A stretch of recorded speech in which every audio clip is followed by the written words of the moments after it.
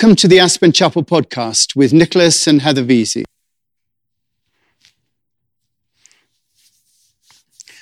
Also from the Sanskrit, from the Upanishads, the Hindu scripture. Like two birds of golden plumage, inseparable companions, the individual self and the immortal self are perched on the branches of the self-same tree. The former tastes the sweet and bitter fruits of the tree, the latter tasting of neither calmly observes. The individual self, deluded by forgetfulness of his identity with the divine self, bewildered by his ego, grieves and is sad. But when he recognizes the worshipful Lord as his own true self and beholds his glory, he grieves no more. Seeing him present in all, the wise man is humbled, puts not himself forward. His delight is in the self. His joy is in the self. He serves the Lord in all. Now, last week I spoke about the idea of recognizing that in our life we're given our own particular consciousness and then a set of circumstances that we have to navigate, and that our purpose in that life is to use that unified, integrated experience to contribute to the evolution of consciousness through bringing as much wisdom and love to bear on the situations that come to us. Someone wrote to me after that service and said for them, it really meant standing still in our own essence. And I think that really sums it up, even better than I could have done. Standing still in our own essence. We have to stand in our essence and allow the divine within us to speak through us in whatever circumstances, given our own consciousness and given the circumstances of our lives. There's an integrity in that. Integrity from the French integer, meaning intact. To express our own unique consciousness in our own unique way is to express our intactness, to remain intact. But I think that begs the bigger question. How do we keep that integrity, that intactness of being, when we're continually dealing with others in our life? Unity is one of the words of the moment. People feel that the country needs unity. We need unity in our community here in the valley. And even in the chapel, we're looking to create unity as we go forward. And yet, unity often proves elusive. How do we reconcile one side with another? How do we heal hurts that have been experienced in the past? How do we reconcile different views? How does blame and retribution fit in? What about justice and consequences for actions that have been perpetrated? It's a mess trying to sort it all out. And yet, for there to be progress, for us to move forward in our evolution, we have to try and find an integrity within all of that. Something that enables us to emerge together, intact, whole, not fractured. Thomas Merton, whose birthday it was last week, has some insight into the political side of this. He says, in our refusal to accept the partially good intentions of others and to work with them, of course prudently and with resignation to the inevitable imperfection of the result of that, we're unconsciously proclaiming our own malice, our own intolerance, our own lack of realism, our own ethical and political quackery in refusing to accept the partially good intentions of others. Perhaps in the end, the first real step towards peace would be a realistic acceptance of the fact that our political ideas, and perhaps to a great extent illusions and fictions to which we cling to, our political ideas are in fact illusions and fictions that we cling to out of motives that are not always perfectly honest.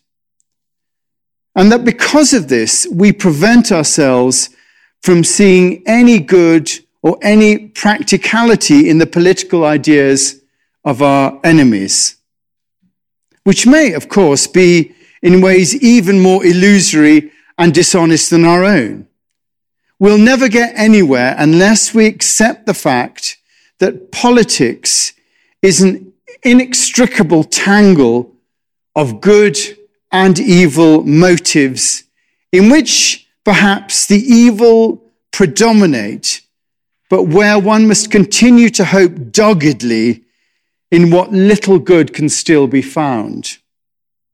But someone will say, if we once recognize that we are all equally wrong, all political action will instantly be paralyzed. We can only act when we assume that we're right. On the contrary, says Merton, I believe the basis for valid political action can only be the recognition that the true solution to our problems is not accessible to any one isolated political party or nation, but that we must all arrive at it by working together. But how do we work together? How can we come together with an integrity? And of course, Merton does provide an answer for this. He says, it would be sentimental folly to expect them, political adversaries, to trust one another when they obviously cannot be trusted. But at least they can learn to trust God. If you can love the men you cannot trust, if you can love the men you cannot trust without trusting them foolishly, and if we can to some extent share the burden by identifying ourselves with them, then perhaps there is some hope of a kind of peace on earth, based not on the wisdom and manipulation of men, but on the inscrutable mercy of God. Merton is saying that the work of unity is not an external work. It's an internal work. It involves standing still in our own essence and creating a unity within ourselves before we try and create a unity with others. That's what it means to learn to trust in God.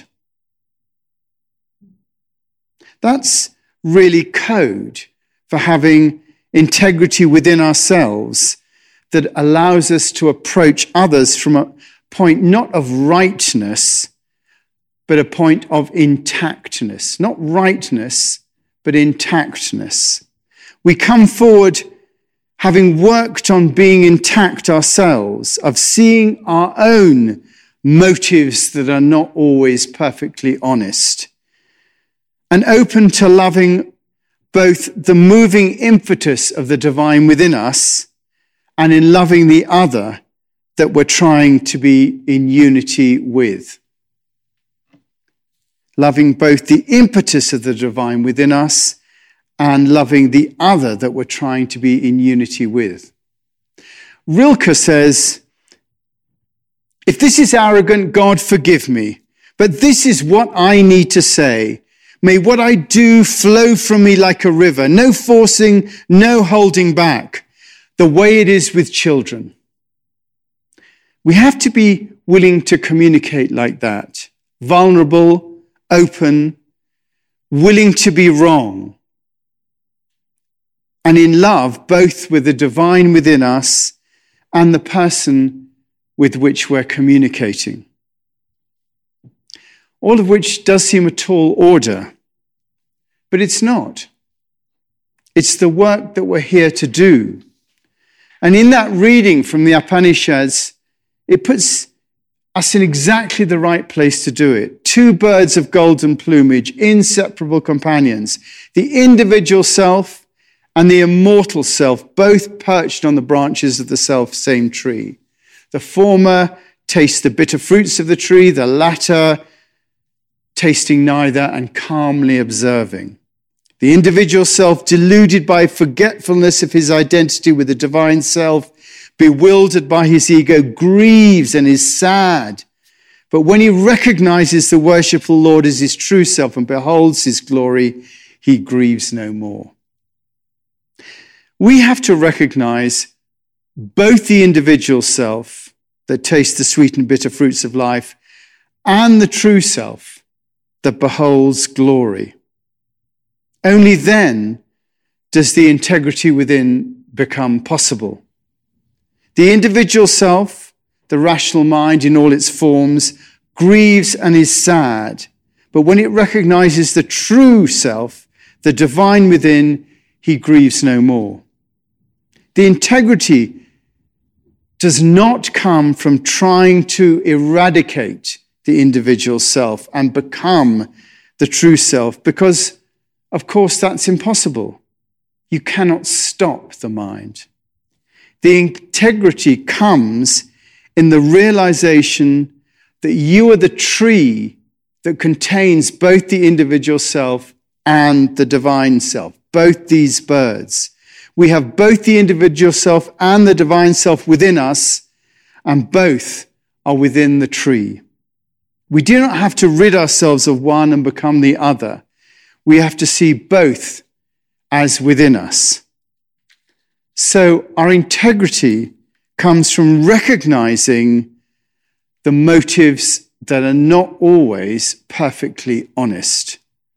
Those motives within us, as well as seeing it and recognizing it in others, at the same time as seeing the divine self as both in ourselves and in others.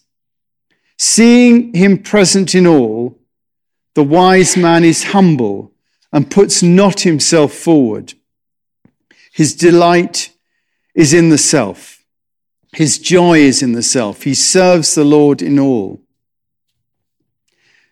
So this unity has to be achieved within ourselves before it can be achieved in conjunction with others, as it has to in all circumstances if there's going to be peace.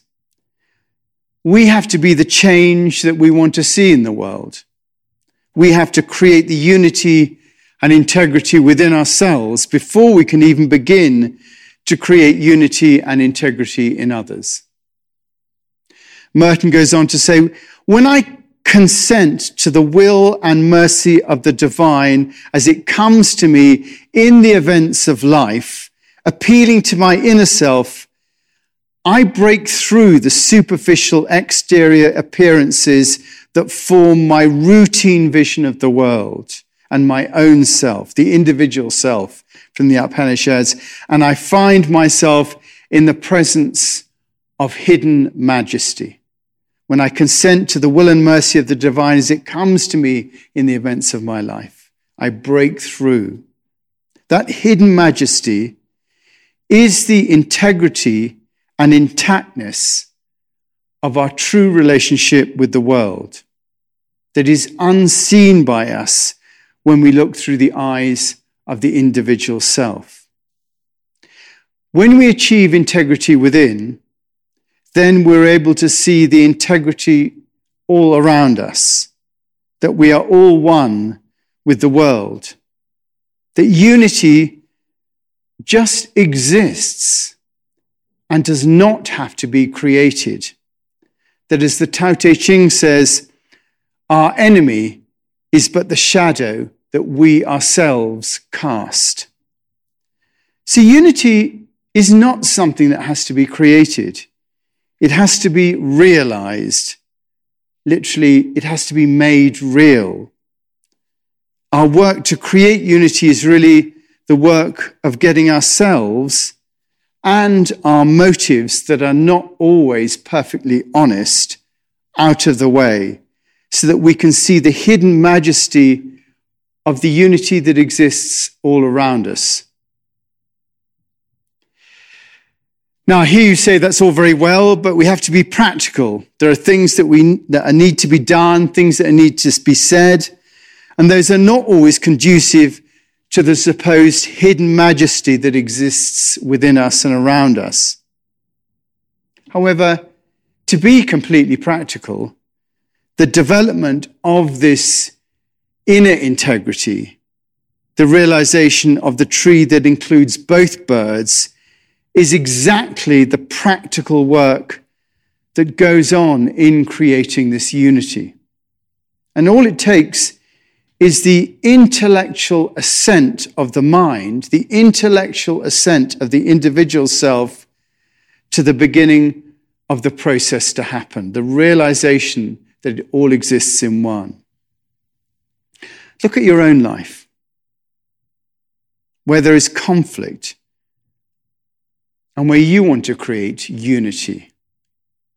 You have to assent to both your own motives that are not always perfectly honest, alongside the hidden majesty that lies all around us. And once you do that, admit to both, then you're halfway there. The key to unity is in our own hands, if we could but see it. The question is not one of compromise, but of surrendering to that hidden majesty. And once you do that, you become part of it. The trouble is that for most of the time, we simply don't choose to believe it. The individual self, the one bird in the tree, steadfastly refuses to believe that any of this nonsense has any meaning, that it's impractical, that it cannot work as it continues to taste the sweet and bitter fruits of the tree. Deluded by forgetfulness of his identity with the divine self, bewildered by his ego, he grieves and is sad. There is a willfulness about our individual self that hears but doesn't listen, that sees but does not appreciate. As it says in Mark 12, the mystery of the kingdom of God has been given to you, but to those on the outside may be ever seeing and never perceiving, ever hearing, but never understanding. We all do that because we prefer to live in a world that we think we can control. As the individual self, that we can create justice, that we can make things right, rather than surrender to the divine self and the hidden majesty, because we cannot know the outcome. As Jesus says, for everyone who asks will receive. He who seeks will find. And to him who knocks, the door will be opened. Which of you in his son asks for bread will give him a stone? Or if he asks for a fish, will give him a snake? We can't expect the world to adopt this way of working necessarily. We can't expect to see it in Congress or even in our local council quite yet. But we can put it into practice in our own lives. We can prioritize standing still in our own essence so as to create an integrity, an intactness of being within us, recognizing that our motives are not always perfectly honest. And by seeing ourselves as the tree that contains both the individual self and the divine self, we can begin to glimpse the hidden majesty that's all around us and realize the unity in our own life that doesn't have to be created, but is just already there. The hidden majesty is that unity.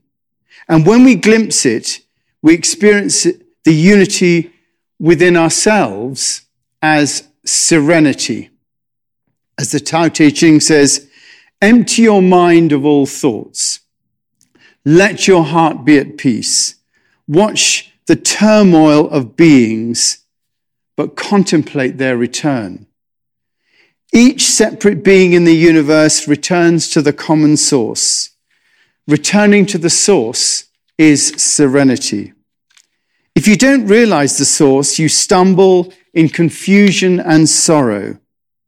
When you realize where you come from, you naturally become tolerant, disinterested, amused, kind-hearted as a grandmother, dignified as a king, immersed in the wonder of the Tao. You can deal with whatever life brings you. And when death comes, you're ready. That's the state we aspire to be in, to realize that unity all around us. It is available and accessible. We just have to be it. Like two birds of golden plumage, inseparable companions, the individual self and the immortal self are perched on the branches of the self-same tree. The former tastes the bitter and sweet fruits of the tree. The latter, tasting neither, calmly observes. The individual self, deluded by forgetfulness of his identity with the divine self, bewildered by his ego, grieves and is sad. But when he recognizes the worshipful Lord as his own true self and beholds his glory, he grieves no more. Seeing him present in all, the wise man is humble and puts not himself forward. His delight is in the self. His joy is in the self. He serves the Lord in all. Thank you. So, yeah, I mean, do you know, I think the interesting thing about the whole unity thing is that it is an inner work. You know, it's not necessarily, we always think, you know, let's all get everyone together in a room. And it's an inner work primarily. And it's only when the inner work has been done that the outer work can really come about. Yeah, I just feel like there's so much in what you said today, and it's so amazing and so important. And yeah, just that idea that really, in a way, unity is, in that sense, then the byproduct of our own inner work. Like if we're doing that, it will result in unity. Yeah. And so, like we've been saying in recent weeks, I think, you know, what we're asked to do then is to bring compassionately all the disparate parts of ourselves, all the contradictions in ourselves, and have them just be in our, for us to know and learn how to hold them out of our anchoredness in our hearts, that we can be so rooted and hold seeming contradictions, and it be okay, and just for us to realize. I like that word, realize, rather than create. You know, it's already there. Like, it's our deepest nature, isn't it? Yeah. Unity. Yeah. And so just to live into that and have it come out of our own inner work. And two things as well with that the idea of, you know, of being aware of our own motives, that not all our motives are absolutely necessarily honest. You know, we have to just see the motives within us, because we do that. That's the one thing that's important. And just to be slightly suspicious of our motives. But also, I think, not to be too impatient with it all. You know, we think, well, okay, you know, I'll do that and then unity will come straight away. It doesn't happen like that. You know, the old phrase that, you know, it'll be all right in the end, and if it's not all right, it's not the end. And the fact is that these things take, you know, millennia to work out in general. I mean, we will not have full unity until the second coming, until the total realization. Yeah. I mean, we're never really going to get there. We're all a work in progress, aren't we? And we're all fallible. But the more we can be compassionate with ourselves, then only then can we remotely be compassionate with anyone else. Yes. Like, it has to start with us.